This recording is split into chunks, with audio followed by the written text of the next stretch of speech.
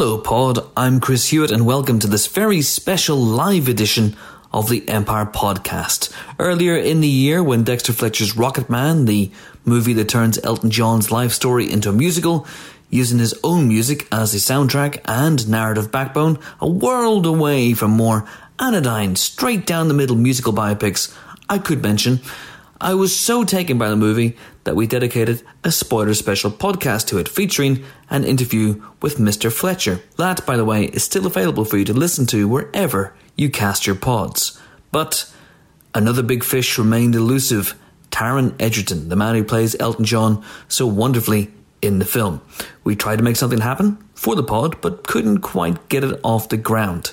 Until it is a couple of weeks ago, when both Taron and Dexter were kind enough to pop along to a very special live podcast interview following a screening of Rocketman at the Picturehouse Central in London. You're about to hear a virtually unedited version of that Q&A. I've taken out a few ums and ahs, but otherwise, if you weren't lucky enough to be one of the 300 people in the audience that night, this is 99.9% of what they said.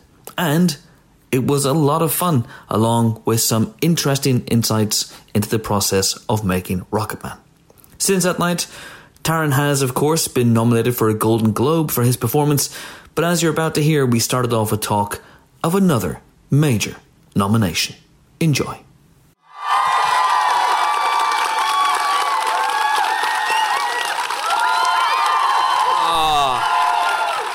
Look at that.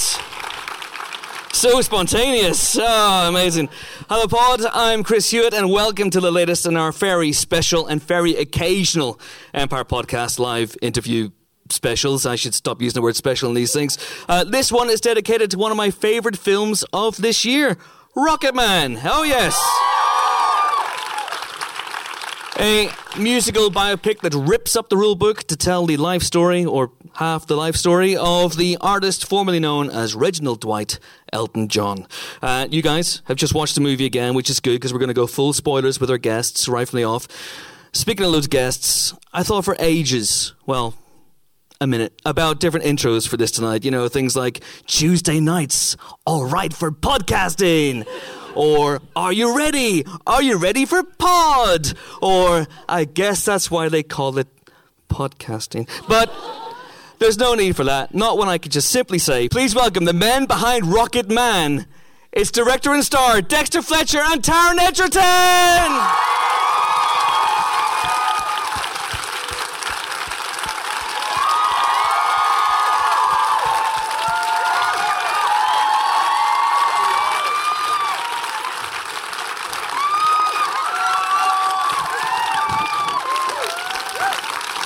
Thank you. Well. I missed my moment to go for a wee, so when Dexter goes off on one, I'm just going to slip away, but I will be back. I mean, my introduction was about 25 minutes long. You could have just gone ahead. I could have fit it in there, couldn't I? Oh, well. Welcome, guys. Thank you so much for doing this. And not often I get the chance to say this in the Empire Podcast, but Taron, congratulations on your Grammy nomination.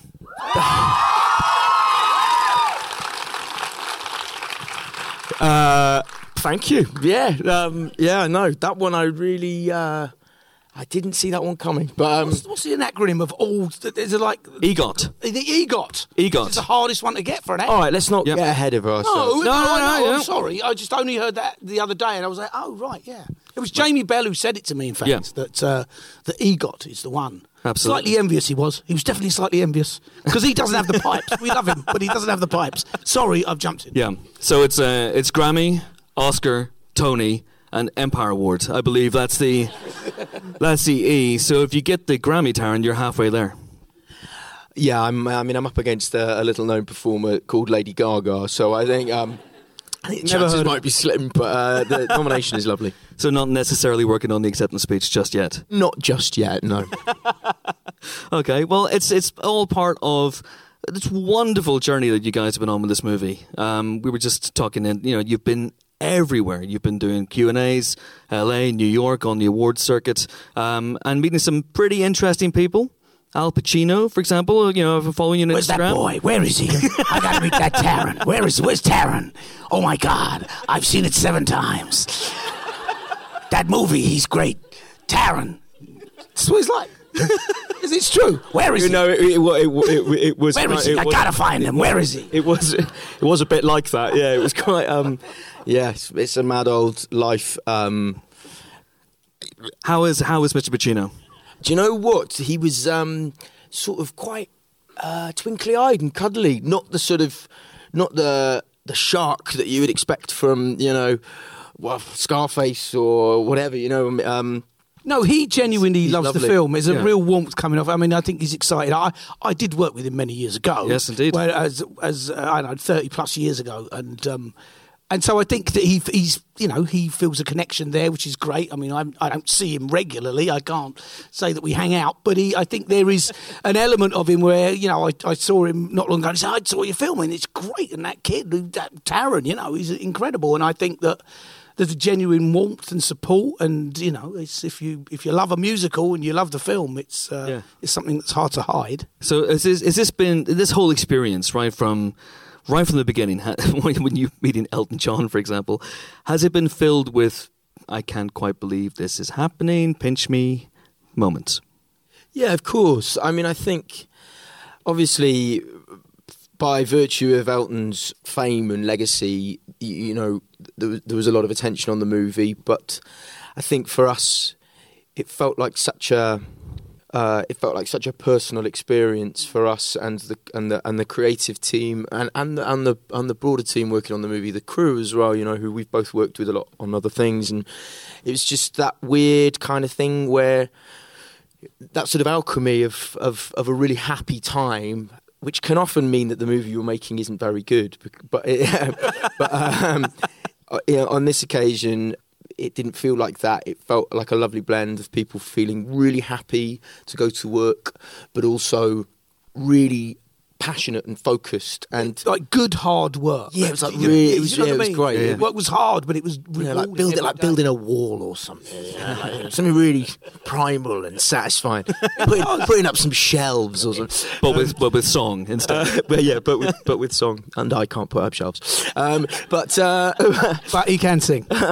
So it's lovely that something that felt incredibly personal to us had so many eyes on it, and it has been, full of pinch me moments.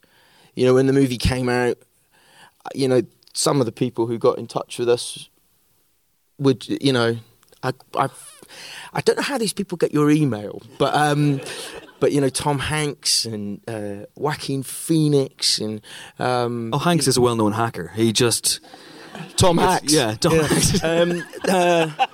Hanks, and for me, and of course for Dex as well, but for me particularly with those two guys who, I grew up watching and being passionate about as actors. When you get an email from those guys approving and expressing their love of the film, it's validation that I can't quite describe really. And then through Elton, on the subject of pinch me moments, I've talked a bit about this in the press, but for my birthday, Elton took me to see a singer named Brandi Carlile perform Joni Mitchell's Blue, and Joni was there, and I hugged her, and then I went to her house for a jam session, and I sang Tiny Dancer in her living room for her with Elton John. So it's been all right. I mean, it's been fucking ludicrous, really, but it's been an incredible episode in our lives, and that was a very long-winded way of saying it's been enchanting. I tried to get you guys. We did a live tour recently, and we went to Belfast, and I tried to get you guys across to Belfast, and I was told you were unavailable, and I was like, oh, okay. And it was October 17th, and I was like, I'm sure they're maybe doing a Q&A or something somewhere. And the next day I got up, and October 18th, I looked at your Instagram feed, and you had been singing live with Elton John in LA. I thought, as excuses go, that's a pretty good one. That's all right. Yeah, that was cool. We had a screening of the movie with a live orchestra, and Elton and I came out and sang at the end, and it was lovely. It was it kind of was a sort of swan song celebration for the film, really. I don't think we've I don't think we've got any more celebrations of the film in us, but it's been a lovely. We've had a few of these really magical screenings where we've been able to share it in a way that feels quite special and sing and amazing people come. Joni was at that one as well. So was Pete Townsend. So was Pete Townsend. Wow. And he came up and said, "Oh, hey, I'm going to tell him."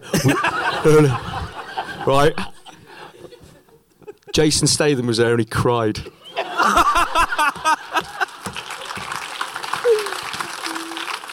He's going to hate that. He had something in his eye. He's very tough. You're a march for death. Came out afterwards, he was all red-eyed. It's great. It's really great, though. It's great. It's really emotional, isn't it? So, yeah, that was the idea. Yeah. No, but it's really emotional. You'll be getting such an angry email from Statham now. He'll get your. He loves Taron. That's amazing. So when you're singing, how many times have you sung now with Elton John? It's been publicly four times. Yeah. And privately? Maybe 7. Yeah. Okay. I thought you were going to say 400, but no. 7 is. He doesn't like to rehearse, which really stresses me out. But no, he doesn't do a great deal of singing off stage. Okay. And what did you sing in LA that night? We sang the song from the movie, from the credits, I'm Gonna Love Me Again, and we also sang Don't Let the Sun Go Down on Me, which I've always wanted to do, and I really wanted to do it because when we started the process, it was one of the 2 songs we recorded at Abbey Road, wasn't it? It's like the first test for the movie, and I couldn't do it. It flips up. I think it's by a fifth. That musical at the end. It's got a big high note at the end. And I remember that when we started, I couldn't hit it, and I really wanted to do it live to prove to myself that I could, and we did, and I did. Hey. There's been a long process, from where we started. Really, there's questions about the genesis of the film. When did it, come around, and all that sort of stuff. And there's obviously a story about Taron and Elton and Matthew Vaughn all being on the set together of Kingsman 2, and obviously a discussion started around a piano there, or whatever it was, about the possibilities of Rocketman. The script was around, and which is all well and good, and I was fortunate enough that they brought me on as well. But what we really had to do was to get the studio really behind it and really raise the money and really give the film momentum, was get Taron in front of a piano at Abbey Road Studios with Giles Martin, our producer, and get him to sing these 2 songs. And I went down there with the cameraman as well, and we shot, very simply, Taron at the piano singing these 2 songs live, which we then edited together. And that is what got us the money. Matthew then took that footage over to Paramount in LA, and they went, "Great, we're making this movie." And so that was really the defining moment, which is the time that Taron's talking about. And from there to where you see him on the stage at the Greek singing that note on stage with Elton, you go, wow, that was 18 months. That was a bit of a roller coaster. Yeah. Because it was pretty much that sort of that quick that it all happened. So that happens, you get the money, and then you're in prep pretty much right away. The script's there, script's done. Yeah, well, I mean, they say you get the money, go, okay, we're interested in giving you the money, which is different from them to, obviously there's certain hoops you've got to jump through. Then the script starts to get worked on, and there's those sort of questions to be asked, and you start working with an executive at the studio. But then you get to about 3 or 4 months out, and the money has to start rolling. They release a little bit of cash flow. You set up the offices and you start employing people, but it's all still rather sort of sketchy and nebulous. And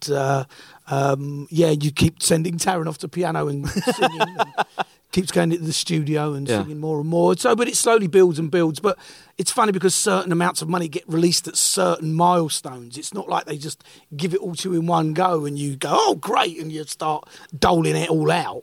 It's a process of earning it, if you like, and creatively. So, Taron, during this process, to be fair, I wouldn't just throw $43 million a year. Well, I'm very trustworthy. Don't listen to him.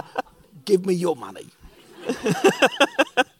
So, what are you doing during this period? During this period where Dexter's slowly but surely putting the film together. So, Dex is playing with different ideas, different positioning of songs, and trying out different scene ideas. There's a great structure that Lee Hall had done, but as is always the case, a director will move things around and put their own stamp on it. Yep. And meanwhile, although you were there as well in studio with Giles, but just intermittently coming in and out, but I was pretty pretty consistently at either Abbey Road or Air Studios with Giles, just strengthening my voice, learning piano there as well, and just trying out ideas. For me, it was a useful rehearsal, not just because of strengthening your voice in it technically. It's about, you know, what is the I can't believe I'm about to say what's my motivation. What is the emotional content? Yeah, what's the thought behind the lyric? So you take the lyric and you don't just recite it and push it out into the air. You have to put an intention and an idea behind it. And the beautiful thing about Bernie's lyrics are that there's poetry to them, and they've got that wonderful quality of being sort of open to interpretation. You know, if you ask Elton or Bernie what Benny and the Jets means, they both shrug.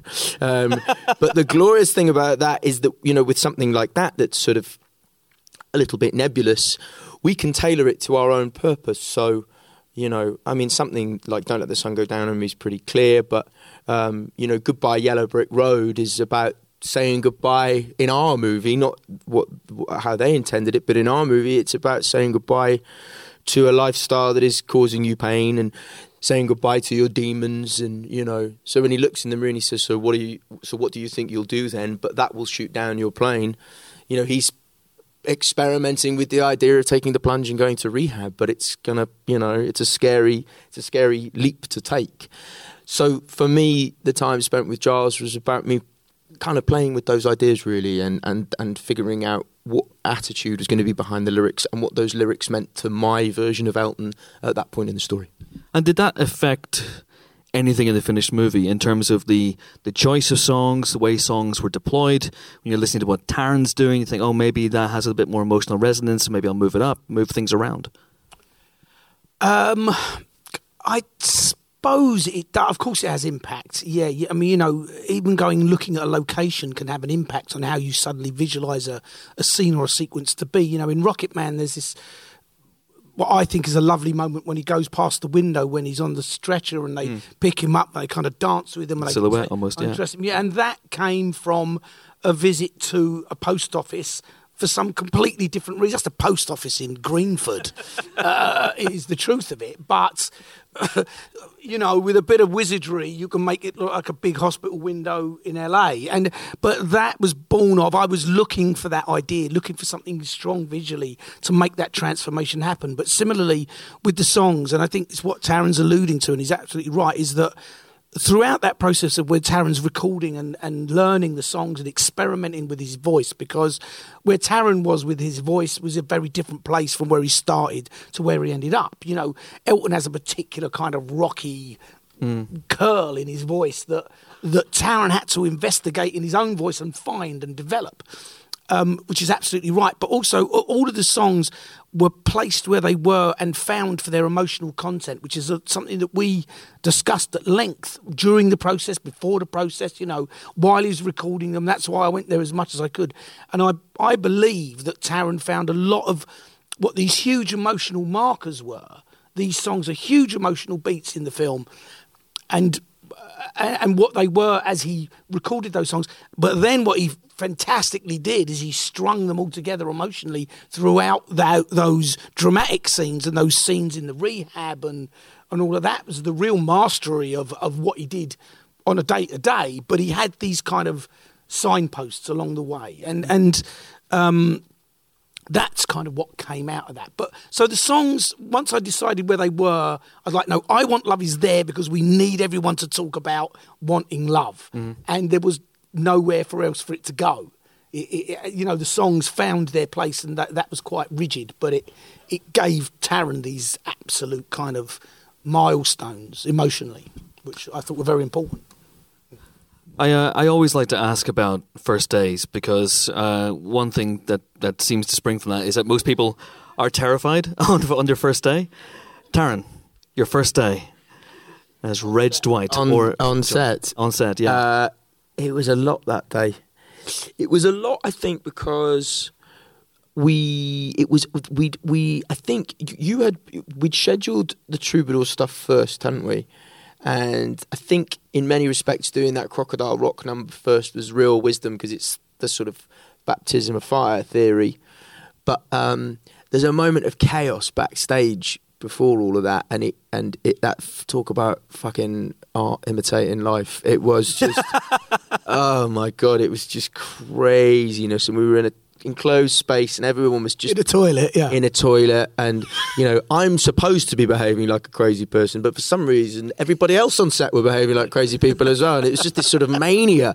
And I think I just think we were all a bit overexcited.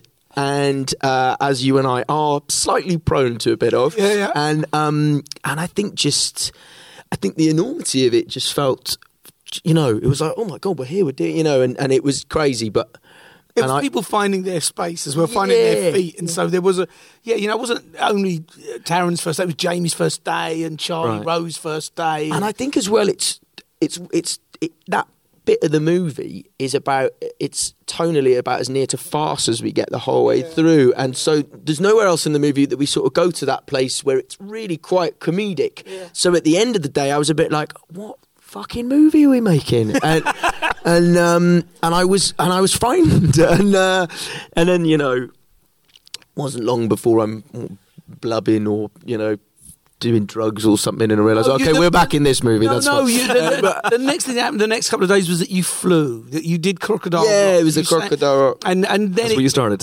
Sorry? That's where you started, Crocodile Rock. Yeah, that was day 2, yeah. Yeah, that was day. So he was then, we're figuring out how to make everyone in the audience lift off the ground. So that sort of galvanised it in a different way, because we went, when it works, we went, ooh. Oh, that looks really good. Oh, it's all well and good in theory on paper, but when you, I think as lead actor, to a certain extent, in a different way to the director, but you still feel like you want to take the reins of it and you want to kind of driving it and commanding it. And the first day, I just felt like fucking hell, I don't know what's going on.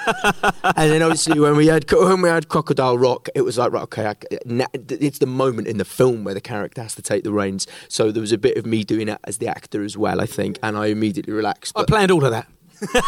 I planned all of that. Yeah. That's you're a master of scheduling. I always presumed he did. Actually, I remember I give him too much credit. I'll take that. That sequence is really illustrative for a number of reasons.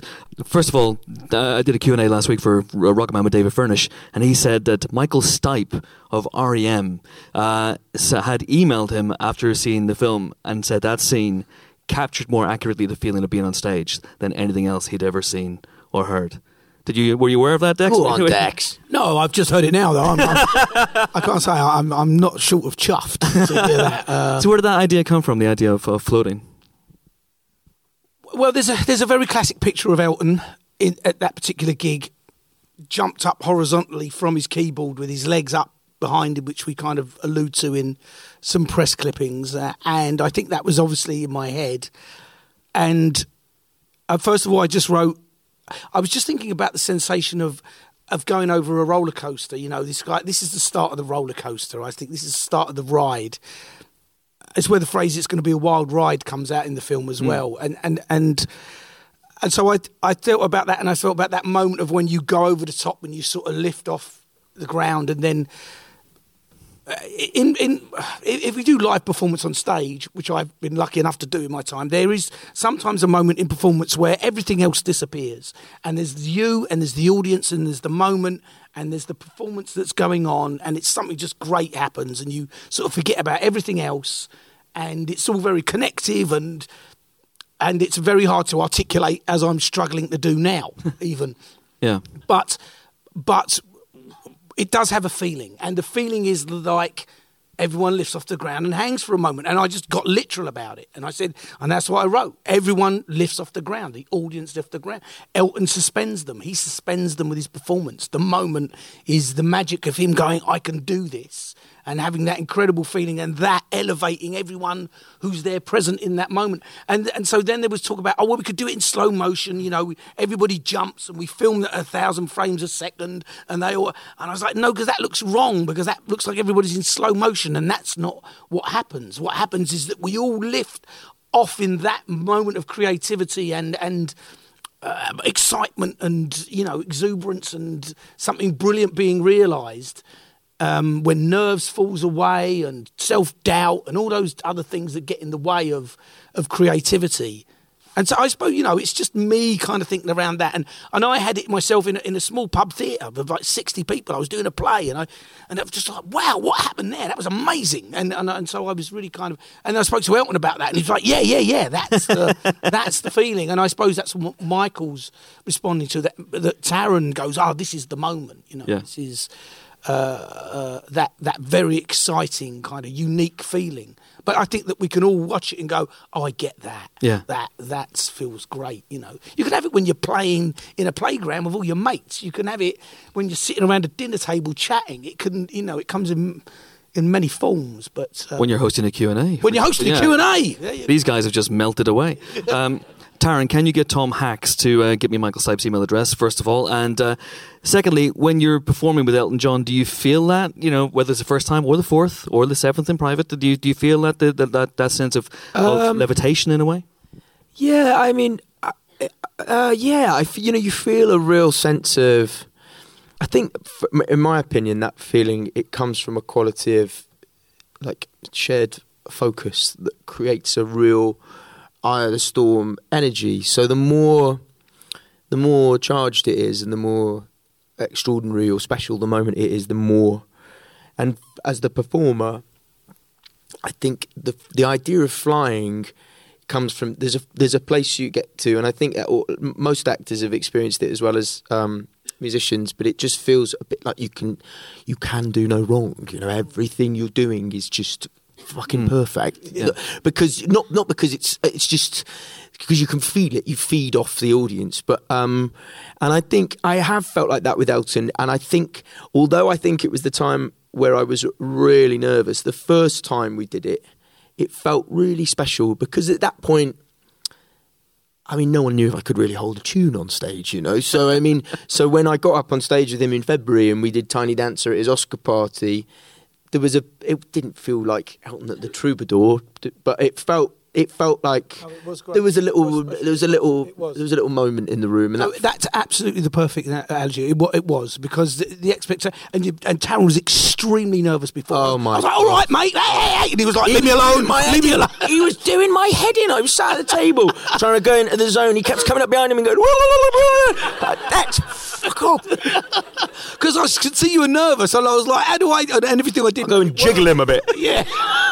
Yeah, it didn't work. It wasn't my best one, but you did, and then you came. You were overexcited because you had a burgundy Tom Ford tux. Yeah, I did. You looked great, and you knew it. You were strutting around, tickling movie stars. Hey, yeah.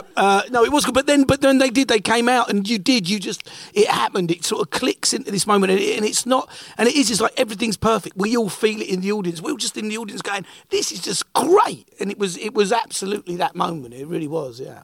The other reason I wanted to talk about the Crocodile Rock scene, and specifically the moment where Elton locks himself in the toilet, was because that was the first moment when I went, oh, this isn't a hagiography. This is warts and all. What does that mean? It's a glowing biography. Yeah. Oh, right. Glorification, yeah. I knew that. Yeah.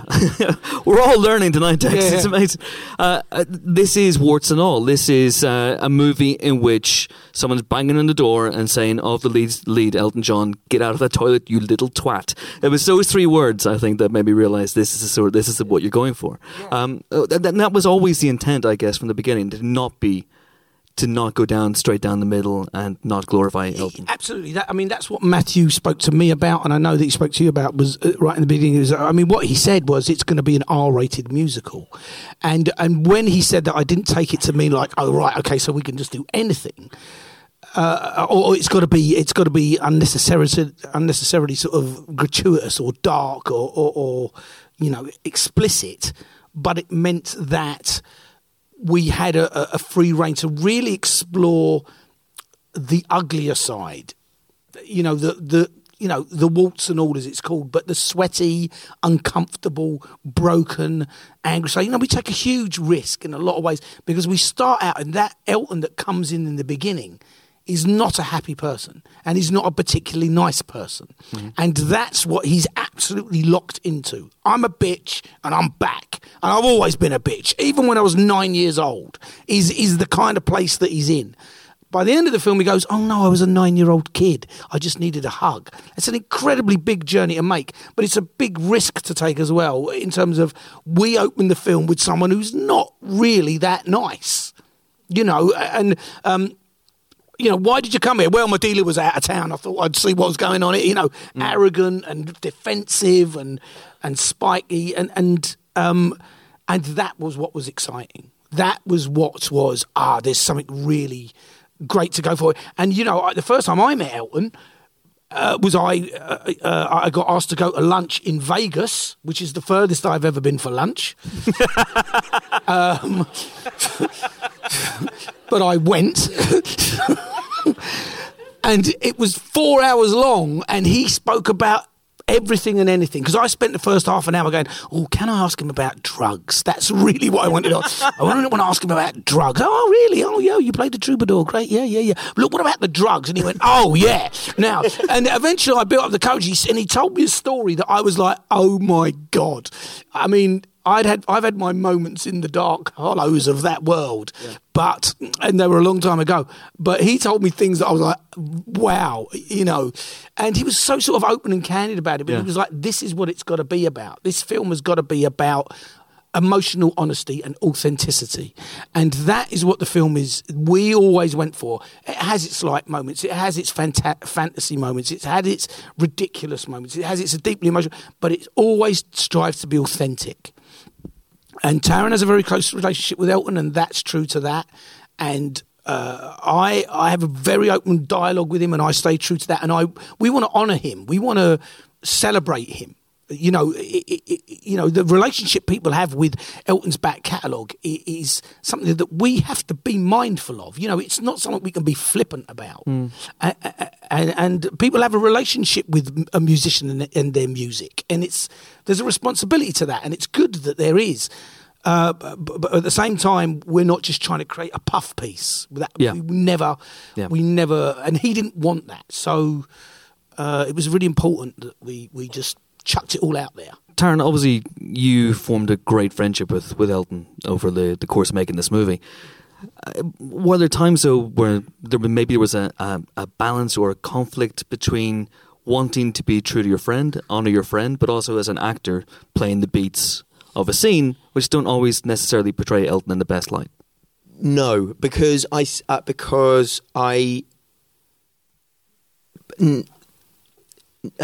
no, and I'll tell you why. Because I was a bit... to say I was vocal about the kind of performance I wanted to give, I think it's fair enough, isn't it? And early on, I said to him, it's not. You're not always going to look good. Yeah. Was that after we shaved your head? Yeah, right. But just in the sense that,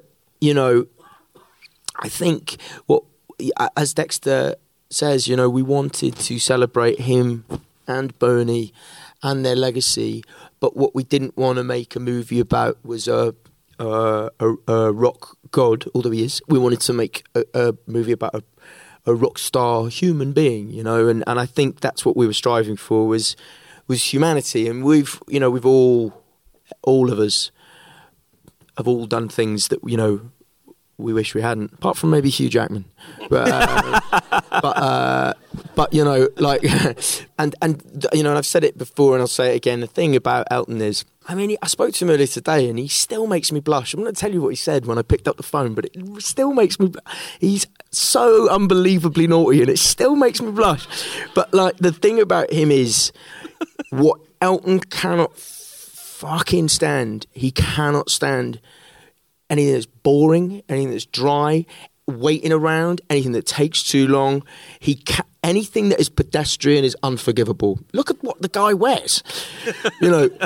So when I'm fucking screaming and, the flecks of spit flying out my mouth at Richard Madden's face, Elton loves that because it's not boring, So I think we were really lucky because he's a unique personality who, and the other thing is as well, when he doesn't, Tantrums and Tiaras was a long time ago, and he doesn't really have those episodes anymore. I saw a faint shadow of one once, but But what happens is that 4 or 5 minutes later, he's chuckling at the absurdity of it. And he has that level of self-awareness. And I think it's that level of self-awareness that meant that we could do what we've done. And I suppose for me, on a personal, selfish level, I was always felt quite militant about this because, of course, everything you do is in service to the film. But for me personally, as an actor, I knew that it represented a chance for me to, the things I'm best known for are Eggsy and Eddie the Eagle, probably. And they're great roles, but they are more archetypal in their heroism because they are they don't quite have that. They don't have the same slight flaws in their character, I suppose, as the character of Elton, and it represented an opportunity for me to do something different. So what I'm trying to say is that's what drew me to it. So I was never going to do anything else, and I think everyone knew that, didn't they? Really? Yeah, Taron was like, "Can I just wear underpants in this scene?" Got to that level. Now that may seem like it's just a try there, but it's really important that you got. There's a scene where he comes down the stairs at his mum's house where they've been thrown out of where they're living, and they're about to write your song. Mm-hmm. He writes it in his underpants and a striped dressing gown. I didn't want to wear PJ bottoms. It's his house. You feel comfortable, right? I'm a boxers guy. I only get to wear wide fronts in character. But if you watch the shot, I was like, yeah, that's a great idea. We frame it on my knob, though, at the start of it. Frame it up on my groin. On your pants. It's not what's in your pants, it's the pants we're looking at. It was across this screen like earlier you were on. Like, please don't film mine. Don't stop it, please. Don't, George, move that camera. Like, that's great. I'm going to have my dressing gown open.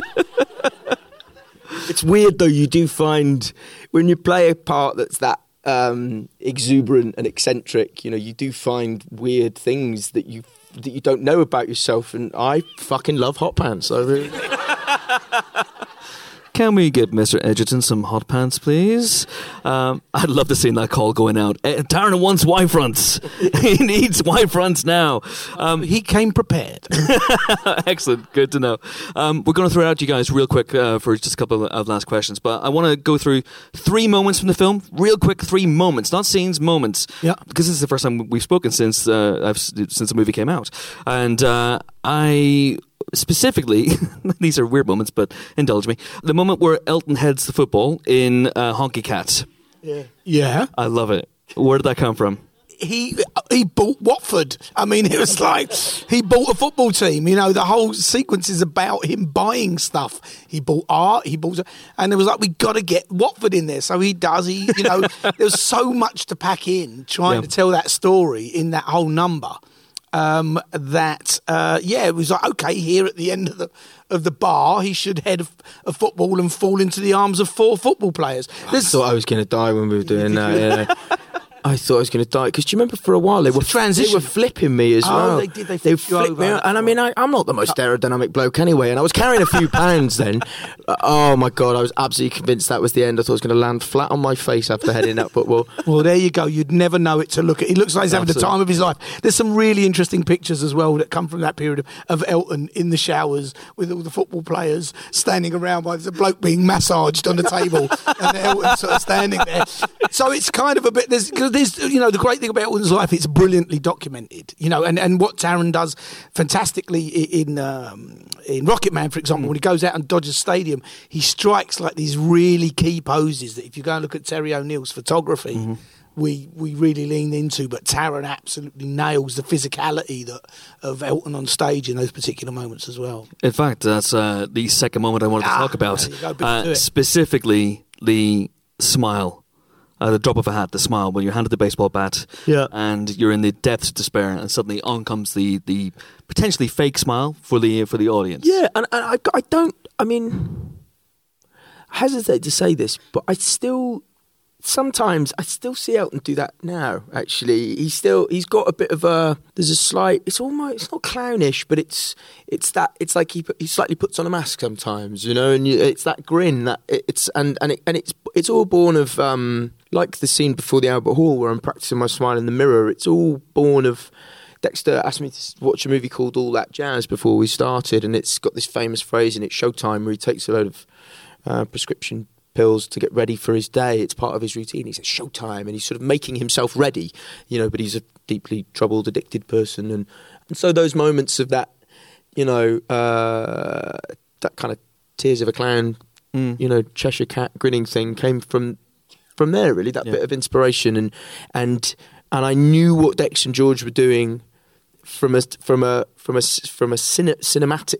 in terms of the photography. Yeah. It was going to, it was going from the micro to the fucking extreme macro, and we were trying to build a moment of, like, what shit, wow, and you just feel things instinctively, and it felt like you also feel sometimes that when your movement as an actor should be moving with the camera, and something about the way the camera's moving, it felt like the twirl. It just felt right. It's just things just happen. Those things like that happen, and you don't really know they're happening until after they've happened. Yeah, you don't really plan them. They just kind of feel right, and you do it, and then you can tell pretty quickly by Dex's face whether it's good or not. I'm smiling. I mean, this is what I was saying about how those songs became something that Taron worked on, and then all that connective tissue that goes in between them, all that connective drama, was things that he could just do, and you just go, okay, great. You just sit back and revel in that, because it works brilliantly dramatically. And but also, it's not just the performance doesn't come like the thing. One of my favourite things about Dex as a director is like. Receiving notes, because it's such a personal thing at performance that receiving notes can be tough, and the one of the best compliments I can pay Dex is that Dex gives notes that are really exciting, and you sort of Dex gives notes that make you go, okay, fuck, let's go again, and that's a lovely thing. Well, and the way he delivers them orally, genuinely exciting. More the blow this up. The idea. When you do it this time, jazz hands. Woo! See, I feel it. Oh, live tickling. We never thought we'd go there. And then I'm trying to do movie star cool, Dex. I know. I'm sorry. Are you very ticklish? Oh, yeah, terrible. yeah. Terrible. The third moment I wanted to talk about is when Dick James says, right, I'm going for a massage. Which, for my money, is the sleaziest line of 2019. It's very period. It's of an era. It's like you go back 40 years. That was very acceptable behaviour. He's amazing in this, Stephen Graham. I mean, it must have been tough not pissing yourself. We couldn't breathe, could we? It was really... That is improvised. That's really... That's improvised. He did it in both the big scenes that he's in. I cut it out of the first one, but it is in both of them. He did it at the end. Right, I'm going... Because Charlie goes, where are you going? For a massage. Where are you going? For a massage. But the film was running long and certain things had to go. So it stayed in the second one. Right. And he called her different names every time as well. Maria, Mary, Jane. He never knew her name. There was this he was having such a great time, Stevie. I'm going to do it all like Bob Hoskins. All right, do that. That'd be great. He sort of turned into Bob Hoskins. Right, I think we've got time for a couple of questions from you guys. Hands have shot up in the air immediately I saw this gentleman in the second row. Can I just say thank you for making one of the best films I've seen this year. I just absolutely love it. Thank you very much. You've obviously shown as a pair that you're fantastic at biops with this and Eddie the Eagle. I just wonder who else you've got in your sights to make a film about. I dearly hope we've got at least one more outing in us. I think. Absolutely. I hope more. Absolutely. We both, I think we may not do a real. Yeah, we might venture forward into fiction. Yeah, that sounds crazy. Because I know it's a wild idea. It's wild, isn't it? But apparently it's quite fertile ground. Apparently. I don't know. We'll see what's there. Yeah. But no, look, I think, I know I'm speaking for both of us. I don't care if I'm not. It's a very productive relationship for both of us, working-wise and just for our friendship. And so I think there's no shadow of a doubt we'll find something else. We're just going to make sure we find it's the right thing because we worked hard and long and it's really important to us both. Yeah, I think what we don't want to do, I think because we do really enjoy and we genuinely are in each other's lives on a pretty much weekly basis anyway, we don't want to rush into something because we just want to spend time together. We want to be sure that we're doing it for the right creative reasons as well. Because it is good when we do it. We don't want to just blow it on something. Yeah, no, we want to pick something right. But we're going to do the Chuckle Brothers. He's going to play both of them. Yeah. I've kept the moustache from Eddie. Blow your movie star call there. There you go. That's a dangerous thing to say because we're actually live tweeting this as we go. So that's out there now. Taron Egerton to play both Chuckle Brothers. Jesus Christ, there's so many hands. Terrible thing to say. I'm so sorry. There is a lady there beside. There's a stripy top and a lady with the hand next to the stripy top. That's as accurate as I can be. Oh, thank you both so much for being here. I'm Zoe, and I have a question for both of you. There seem to be resonances of certain films, in particular The Music Lovers and Dog Day Afternoon, in the quality of actor-director collaboration. And I was wondering if there are any films that the two of you referenced in common to help produce such a fantastic collaborative vision. Thank you. I think all that jazz that I mentioned, and there's another film called The Rose as well with Bette Midler. I don't know if you've seen The Rose with Bette Midler, which is a fantastic sort of live performance film about a rock star kind of falling apart. It's sort of like A Star Is Born, but she plays both parts. But that's an incredible movie as well that we looked at and referenced, and Tommy as well, the great Ken Russell, crazy. Dystopian nightmare, I suppose you want to call it, for obvious reasons, because of Pinball Wizard as well that's in there. But we always sort of strived to set our own new original musical. I mean, the thing is about Rocketman, and that I'm particularly proud of, and I think Taron is as well, is that there's no template for Rocketman. There's no West End show that you could have gone and seen before. There's no concept album that you could have been listening to. There's what was on the page and then what we did. And, you know, in the most humble way I can put it, I'm very proud of the fact that we created a new musical from the ground up. And I don't think we even realised the enormity of that when we were doing it. We had 6 weeks, 12 weeks rehearsal, whatever it was, 6 weeks with it. And most stage musicals you go and see have been developed for years and years over time and workshopped, and music goes back and forth. And we just went, yeah, let's do a musical on film. And let's do the show right here. Let's do the show right here. We did. We Mickey Rooney'd and Judy Garland it. And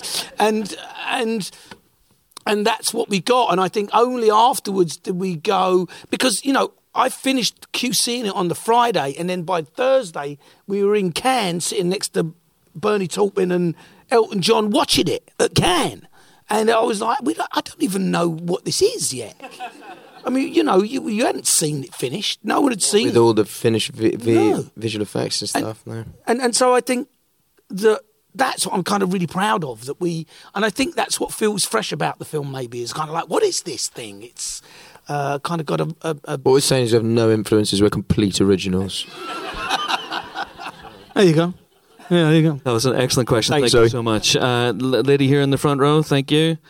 Thank you. My name's Daisy. You talked briefly, Taron, but this is for both of you, about the humanity of Elton John. And throughout the film, there's this incredibly strong theme about growing, recovery, forgiveness, all of this stuff. And I feel like it was really important with today's sort of cancel culture that you put across this idea that we're all human, we all do good and bad things. And I just wondered if that was something that was always sort of meant to be a main theme, or did it grow? Because it really connected with me about how life is difficult and unpredictable, and you do change and learn, and there's no such thing as a good person, you know? Yeah. Yeah, I mean, I think it was always... really important to... I think it was important to... You know, when you talk about an R-rated movie, that means different things to different people. And I dare say it means a different thing from Elton to what it means to Matthew Vaughn, to what it means to Dex, to what it means to me. And I think the thing...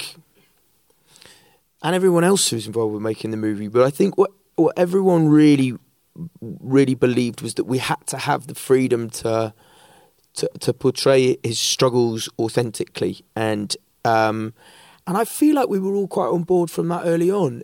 Inevitably, in any collaborative process, there's always a bit of a negotiation and a push me, pull you.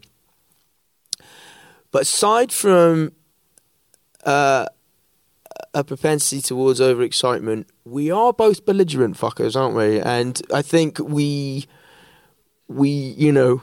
Yeah, we stood our ground. We really we stood our ground with those conversations, and I think, and actually, I don't want to portray for a second that anyone else in the creative process didn't feel that way. But you entertain all ideas during a creative process, and you entertain ideas of moving things in different directions by virtue of what's happening in the world at large, by virtue of individual sensibilities, and I think we sort of linked arms and said, "No, this is the movie that you employed us to make," and I think because what we hoped we were doing was something that would speak to people, because I think something that feels that very much, but you know, you can make a movie about a perfect person and it can still speak to you, of course, but I feel like sometimes it can be like a takeaway dinner where the feeling doesn't last very long, you know. And but also, is that we, you know, what the film was about is about surviving. It's about a survivor. He's a great survivor, and it doesn't matter that he's really famous or that he's got loads of money or he's very talented, or you know, those things are irrelevant when you need to survive, when you need to fight for who you are, and that's what he's doing. That's what hopefully we recognise and resonate with, and that we have a moment where we go, oh yeah, I was once a vulnerable child who needed a hug, and that's something that hopefully is universal, and it's okay to say that once in a while, you know, because we get out in the big wide world, we put on our armour and out we go, and you know, we got to face the world, and everyone expects us to be strong, and I think the beauty of what Elton gives us is that we look at him and we go, oh, even he suffers the same trial, and that's the beauty of it. Thank you, Daisy. All right, we've got time for one last question. What? And you're all going to have to fight for it. That's okay. Go on, let's do a couple more. Let's do three. Let's do three. Let's do the show right here. It's fine. 47 more questions. You heard it here first from Taron Egerton. Okay, the stripy jumper. You have been literally jumping up and down. There's better be a question. The referee. Not a comment. If it's a comment, so help me. I have two questions. Here we go. Hang on. Small ones. First of all, have you both drafted your Oscar speeches? Second of all, what's your favourite costume? Because there's so many wonderful ones. What's the favourite? Like I'm wearing it. You do. I was going to do that earlier. I was like, yeah. Exactly. sorry. Say that. I've got different things for different reasons that I love, but I do think Julian's a bit of a genius, and I think, although I love the orange sequined neoprene thing. What I love the fact that the first time we meet Elton and Bernie together at the Lancaster Grill. You meet them and they're sat in profile, and right in the last act of the movie, the camera wraps round to the same orientation as in that scene when they sat in the fancy restaurant. And in the first scene, they discuss cowboys and country music and Marty Robinson, and then in that last scene, the Goodbye Yellow Brick Road fancy restaurant scene, they're both actually dressed as cowboys, and Bernie's got that little tie, that little kind of bootlace tie, and Elton's got a cowboy hat and sort of boots on. And another dimension to that as well is it's obviously the scene that Goodbye Yellow Brick Road comes out of, and the hat is the straw hat for the Scarecrow, the blue suit is the blue of Dorothy's dress. The shirt is metallic for the Tin Man. The boots are red with crystals because they're ruby slippers. The earring is green for the Emerald City, and when he leaves, he puts on the lion's mane. So anyone who's in any doubt about Julian Day, that guy knows how to design a fucking costume. My answer to that question is there was a scene where Taron's wearing a kimono. And I say it with a slight Scottish accent because Richard Madden came on. Richard Madden came on and went, I love a kimono. It's like, can I please have one of these kimonos? And so in the scene where, in Honky Cat, when there's a great scene when they're shopping and then they're both in kimonos. Yeah. And Richard's like, I love it, it's fantastic. So I like it when they're in kimonos. That's weirdly enough the scene I was on set for. So I was exactly when you were there. Besieged by Taron and Richard Madden in kimonos all day long. It was horrible. There's right at the back here, I think you may already have the microphone. Hi. So yeah, great movie. Thank you. I have a question for Dexter. Double-sided. How much had Lee Hall actually really written visually?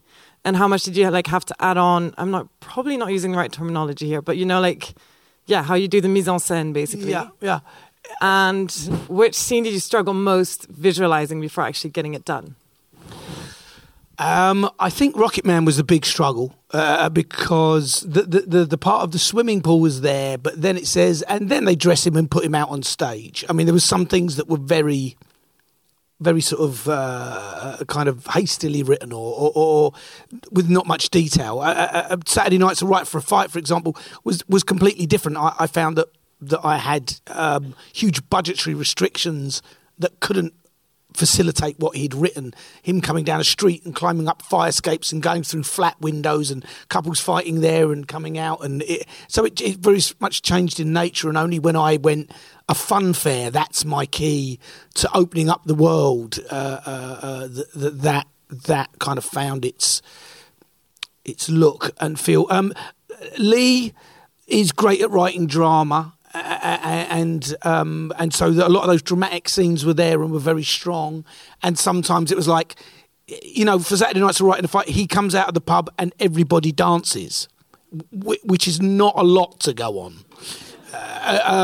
Which is maybe not a bad thing because it gives me the freedom then with the choreographer to create what we did, and that was very satisfying. But there's no two ways about the structure of what Lee created from his conversations with Elton that I wasn't even there for, but how he captured in that screenplay the emotional truth and the emotional journey throughout that then we built on. Then I investigated and unpicked as much as I could and tested psychologically as much as I could so that we had a satisfying narrative through, although it happens over 30 years.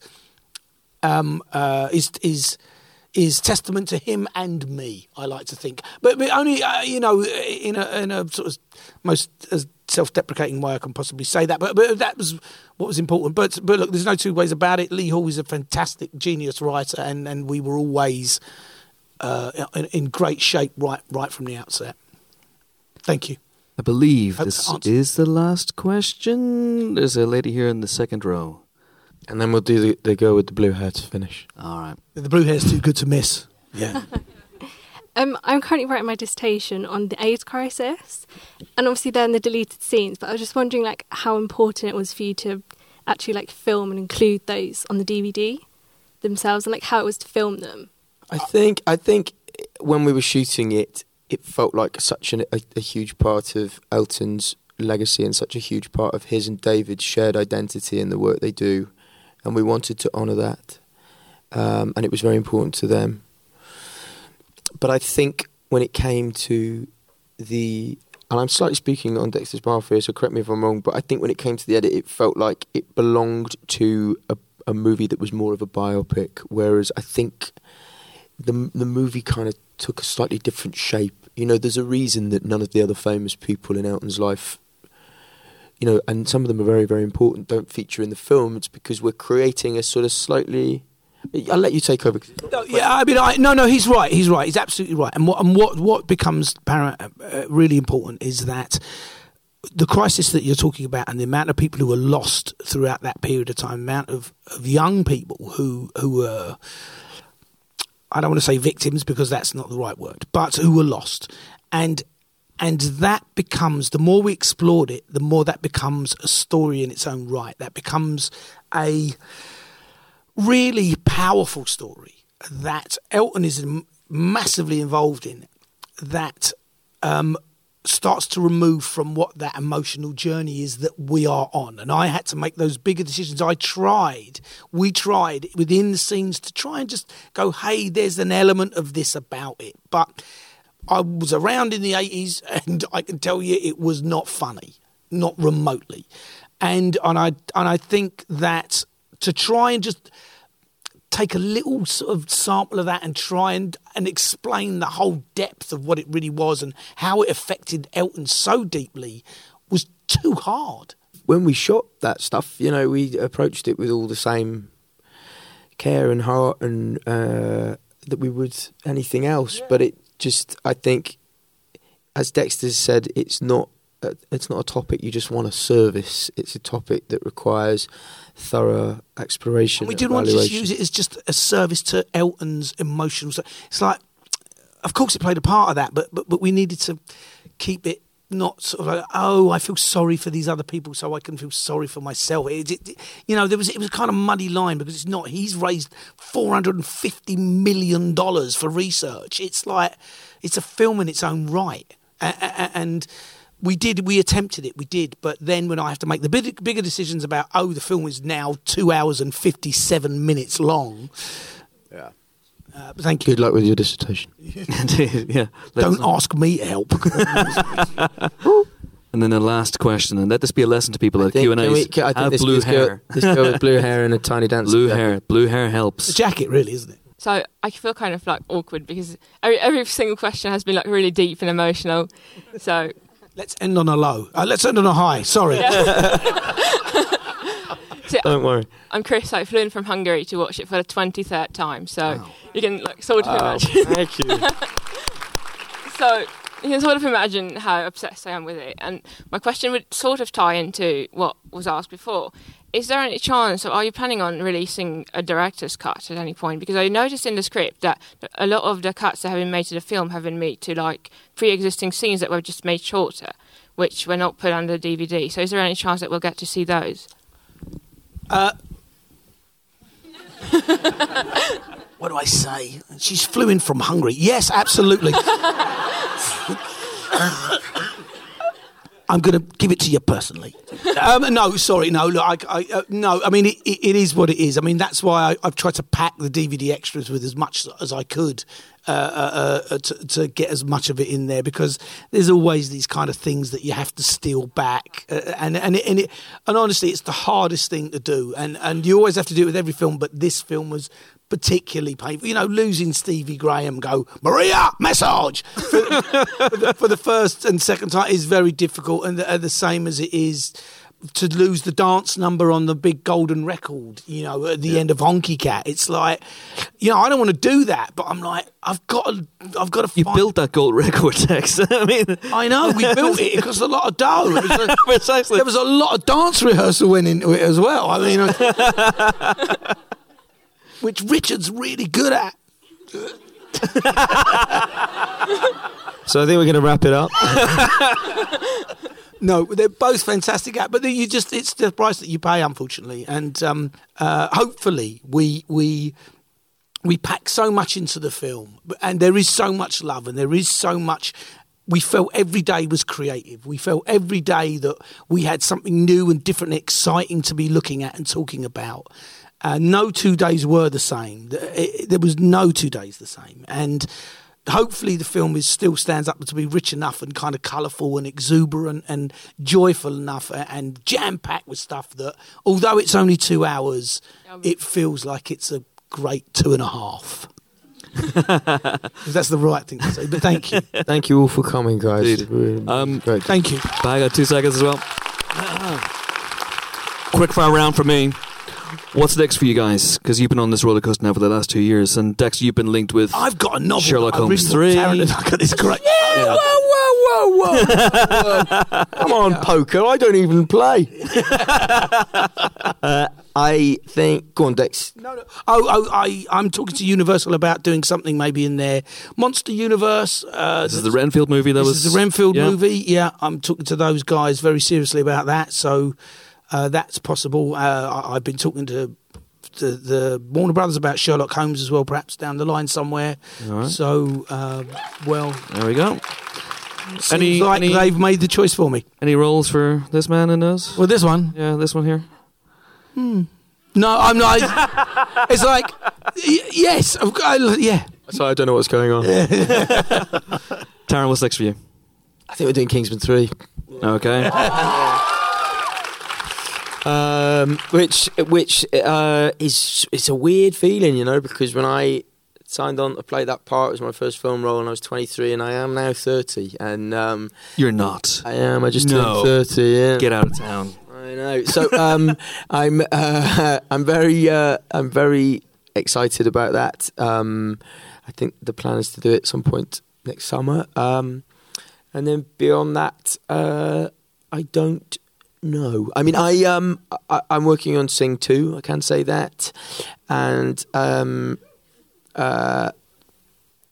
know, there's the immediate hit of saying things I'm entertaining, but I'll regret it as soon as I walk off stage. So I'm not going to. Oh, come on, man! You can't come this far. You have come this far. I have. I'm already there, I'm afraid. Hanks, Statham. Won't say. Me, you should have asked me. I'd be like, blah, blah, blah. Yeah, blabber the whole thing. Yeah. He's not going to say. And the last question, slightly facetious, but there you go. When you are rehearsing privately with Elton John, Don't Let the Sun Go Down on Me, does one of you take the Mr. Elton John part and hide outside the room until the other one goes, ladies and gentlemen, Mr. Elton John, and then you burst in? I mean, I wish. No, no, I would have loved to. In fact, actually, you turn up and you've agreed. You turn up to one of those if you get a rehearsal with him, and it's been agreed that you're going to divide it this way. And you know, obviously, I'm spending time thinking about it before, and he comes and he completely changes everything. Like 6 hours before you're on stage, and I'm like, but he's amazing. And in all seriousness, the really great thing about performing with Elton is that you always feel very... I'm always absolutely nervous and scared as hell until the moment I'm on stage with him. And then because he's so solid and secure and assured and so nurturing that you're never in any doubt that it's going to be fine. Amazing. On that note, it is goodbye from Dexter Fletcher, everybody. Thank you. It is goodbye from Taron Egerton. Thank you.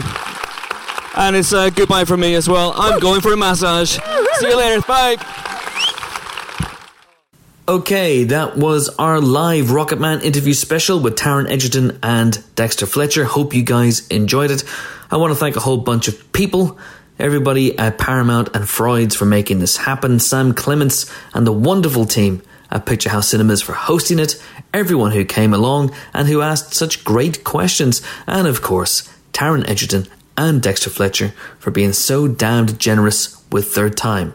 Rocketman, in case you haven't seen it, in which case, what the hell were you doing listening to this, is out now on all formats. And hey, if you don't already listen to the Empire podcast, then what are you waiting for? There's a regular episode out every Friday, and we provide a constant stream of specials, spoiler specials, interview specials, just specials to boot.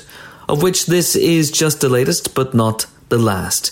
Keep them peeled every day this week for a pre-Christmas bonus, and then there's tons of content coming your way, whilst the regular pod takes a little break post-Christmas. The last regular episode of the year is out on December 20th. You can like and subscribe once again wherever you cast your pods. Right, that's enough for me. I'm off to get Michael Stipe's email address off of Tom Hanks. It's probably losingmyreligion@AOL.com. Just a guess. Anyway, thanks for listening. See you next time. Bye.